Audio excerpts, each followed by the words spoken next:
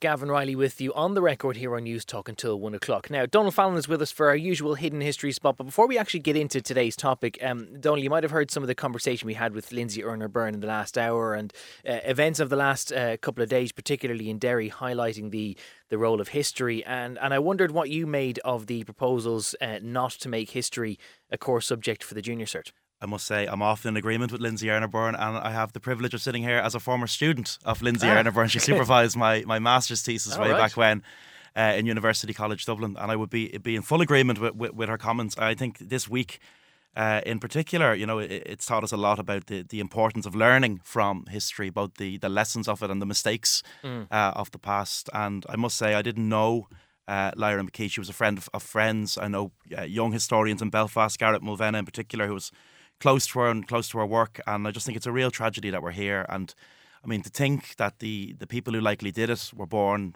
at the time of or in the aftermath of the Good Friday Agreement. Certainly the people who were arrested. Extraordinary in and of itself, isn't it? It is extraordinary, and it sounds very maudlin to quip the old line about how those who don't learn from history are doomed to repeat the mistakes, but it has rarely seemed more prescient than what's been happening in the last couple of days. And I must say, the point that has to be made, and given what she often wrote about, mental health struggles and the like, more people have lost their lives in the north of Ireland as a result of suicide since the signing of the Good Friday Agreement. They were killed in political violence during the Troubles, and to lose a young writer that had the ability to write about things like that, it's just an extraordinary loss. It's a terrible tragedy, but we will move on to more regular business, which is our usual Hidden Histories slot that you're here for. And today being it's a day of reflection and commemoration for the state and for people in religion and for many others. And we know the names of many people who died in the Easter Rising, but sometimes it's the story of those actually who survived the Easter Rising who could fascinate. And the person you're telling us about today, a man named Diarmuid Lynch, he was in the midst of a food crisis which threatened starvation, and he was a 1916 veteran. He led a group of men who commandeered pigs destined for exportation. He slaughtered them and then he distributed the bacon to the poor of Dublin, which made heroes of the volunteers in 1918 in the very streets that they'd been only jeered and booed in a couple of years earlier. Before we talk about Diarmuid Lynch himself, Ireland did have something of a history of food riots and of people taking the law into their own hands in a very literal sense. Yeah, the 1916 veteran turned Pignapper is our story today. And food riots... Pignapper can't be an actual word. I've invented it. Starvation, food riots, we hear these kind of terms and we think of a different period of Irish history, the 1840s, not the early 20th century. But believe it or not, Ireland, and not just Ireland, many parts of Europe in 1917 and 1918, people were genuinely afraid of the return of starvation and all that would come with it. So this story today is about this remarkable man, Diarmuid Lynch, who took a stand against this, literally overseeing a kind of people's slaughterhouse, if you will, when volunteers commandeer animals that are being taken to export and instead ensured that food remained in this country. And this might sound very Black 47 to people listening in, and it's on Netflix now while we're watching, but it's more grey 1918 to be honest. On the topic of that film though, how accurate was it in depicting things as widespread as that? I really enjoyed that film. And historians need to be careful when they go to the cinema, because it's not the job of movie makers to give us accurate portrayals of history. It's their job to entertain us. Okay. And that's the excuse Neil Jordan has been using now for 20 years to get away with Michael Collins, and I stand by him. Black 47 as well, it's kind of like a revenge western, isn't it? And it may have given the viewer the impression when you watch that film that, there was a great Irish tradition of just mobbing up and taking food, which was rightfully ours. Yeah. In truth, to be honest, scenes like that, food riots, they did happen during the famine, but they were relatively rare. And one contemporary newspaper said at the time, property law supersede those of nature. Grain is of more value than blood. And if they attempt to take up the fatness of the land that belongs to their lords, death by musketry is a cheap government measure to provide for the wants of a starving and incensed people. In other words, don't even think about it. So, food rioting in Irish history, we have this image of it happening in the West in particular. While it sometimes did, it was far from commonplace. That said though, the famine had left pretty long scars, and this idea that sometimes if we thought that there was enough food and food was plentiful enough to feed everyone, that we had a kind of a moral duty to make sure that it reached everyone's mouth. Yeah, the memory's a powerful thing, and not just individual memory. I think what's often overlooked in this country is kind of collective memory, and that's what exists in communities for decades or even centuries after events happen. And definitely the trauma of the 19th century left this mark, on the consciousness of a later political generation. And Dan Breen, the man who starts the War of Independence in Tipperary, he talks about knowing people whose lives were, quote, shaped only by the struggle for existence anything that did not relate itself directly to the business of producing food or the wherewithal to keep body and soul together had no meaning for them. So, the volunteers of 1916 and that era, if they come from rural backgrounds in particular, they recount this kind of oral tradition of the years of hunger and starvation. Ned Broy talks about the harrowing stories of the famine of 1847 told by the old people, starving wretches eating turnips in the fields and dying of hunger or disease, fleeing to America in the coffin ships. Is it any wonder that Irish people who escaped to America and their descendants should continue to nurse hatred? So, there's this bitterness. It's an ingrained bitterness that's in people. And then come 1917, when it looks like people may starve again, that collective memory kicks into gear. And people say, we're not waiting around to see how this one plays out. Was it a rational fear, though, albeit in times of war? But this was the 20th century. So was there the fear of mass starvation? Was it a legitimate fear at their time? If there's food, people can't afford it because wartime inflation drives up the cost of absolutely everything. And this war is, as we know, a disaster. We're looking back. Britain expects a quick, relatively painless victory over by Christmas, as the recruitment slogan said. Join up today so you don't miss your chance. That's what the poster said in 1914. And the war drains Ireland because Ireland basically becomes, I suppose, in some ways, Ireland's job is now to feed a massive garrison.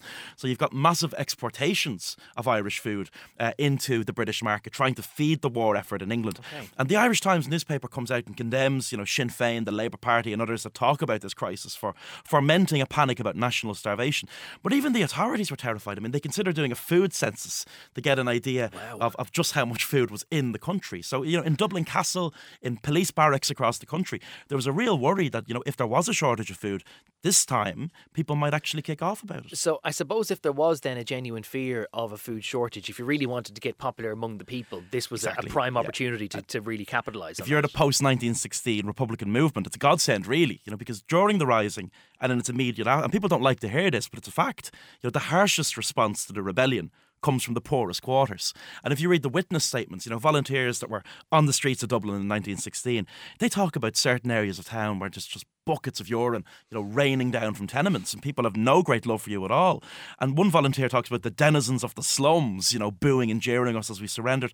Another guy has this great line. He says that the women of Dublin were like French Revolution furies. So now, people fearing imminent starvation, there's probably a chance to change perceptions. And it's a way of being able to say, we're not just concerned with the flags that fly in the breeze. We're a social movement. And if people are going to starve, it won't happen on our watch. So tell us about the man then who did capitalise and move in at some of that vacuum, this man Diarmuid Lynch. Diarmuid Lynch is amazing. He'd been around the block a couple of times. He'd been around the block, an Easter week veteran, a Corkonian by birth, but he travelled a lot as a young man. He went to London where he mingled with Michael Collins and the great Sam Maguire.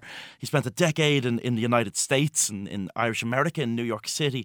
And, he enjoyed American citizenship through family. And people sometimes say, maybe not unlike De Valera, that might have been important in actually saving his life. The fact that he had American links. Post-rising and American citizenship. But against this kind of worsening food crisis, this guy Lynch is a respected political operator. He's been around the block and he's appointed, this is a great job title, imagine seeing this on LinkedIn, Sinn Féin Food Controller. That's his job. So, in other words, I don't know if Sinn Féin have a food controller anymore, but the party had to be seen to be doing something, against the backdrop of a food crisis. So Lynch becomes the Sinn Féin food controller. Can you imagine what the job spec is on LinkedIn as well? Where they're like, I'm responsible for the overall inventory and engineering of the full biological a background in agriculture from UCD. Yeah. But on a February day in 1918, Lynch does this brilliant stunt where, he orders volunteers, and he's with them, to intercept pigs that are making their way down Dorset Street. They're being marched into the docks of Dublin to be exported to England. And instead, the volunteers bring them into this corporation yard nearby, slaughter them. And two of the volunteers happen to be butchers, which is handy. And then, distribute the produce to people in Dublin.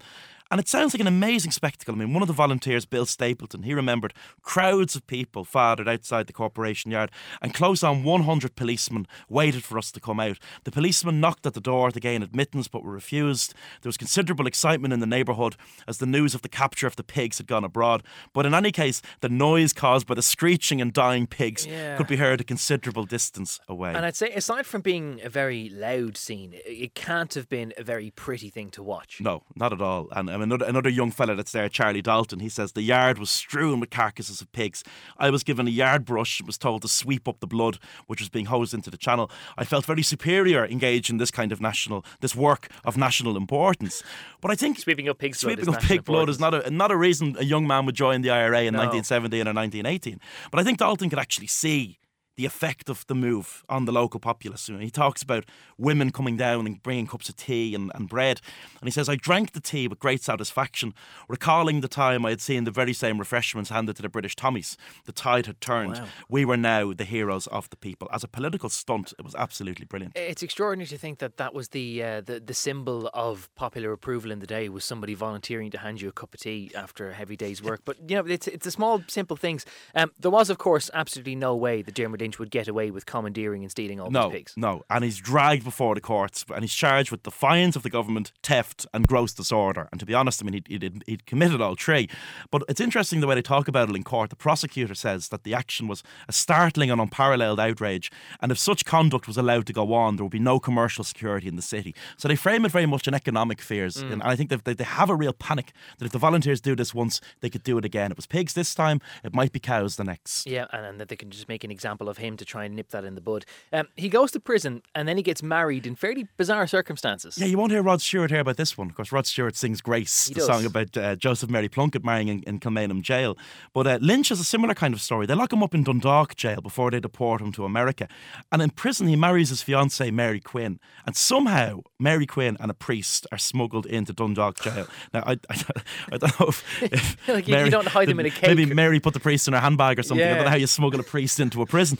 But the authorities had actually refused permission for this marriage to happen. And it was a massive coup. It was a major coup. I think they were afraid, given what had happened in 1916 with Plunkett, to let it happen again. Roddy Doyle writes about this in his great book, A Star Called Henry. He says he wanted to get married in Dundalk jail so his fiancée could have a Yankee passport and get herself deported with him. But the men in charge were having none of it. The fiancée smuggled the priest in under her coat and her handbag, ? I never knew. And a couple of witnesses as well. And herself and himself were hitched in Lynch's cell.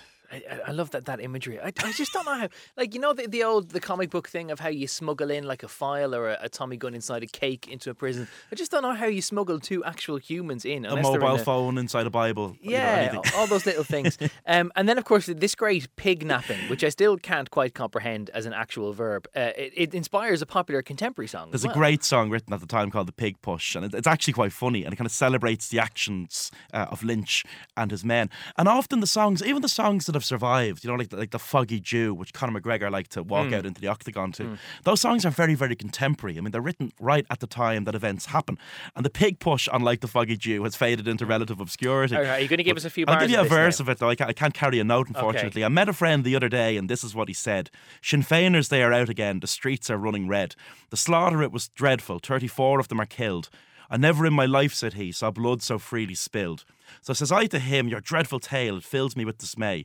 And if 34 Sinn Féiners bold in Dublin passed away, no, it's pigs, you fool, that's killed, says he. Myself, I saw it done. 'Twas Diarmuid Lynch that did the work, by the hokey there was fun. What a lovely little ditty that is. To the wearing of the green, should anyone want to listen back on the podcast and give it a belt in the local pub tonight. But Lynch lived an amazing life after this. He was elected a member of the First Dáil in his absence in the 1918 general election. So the pig napping did him no harm at the ballot box.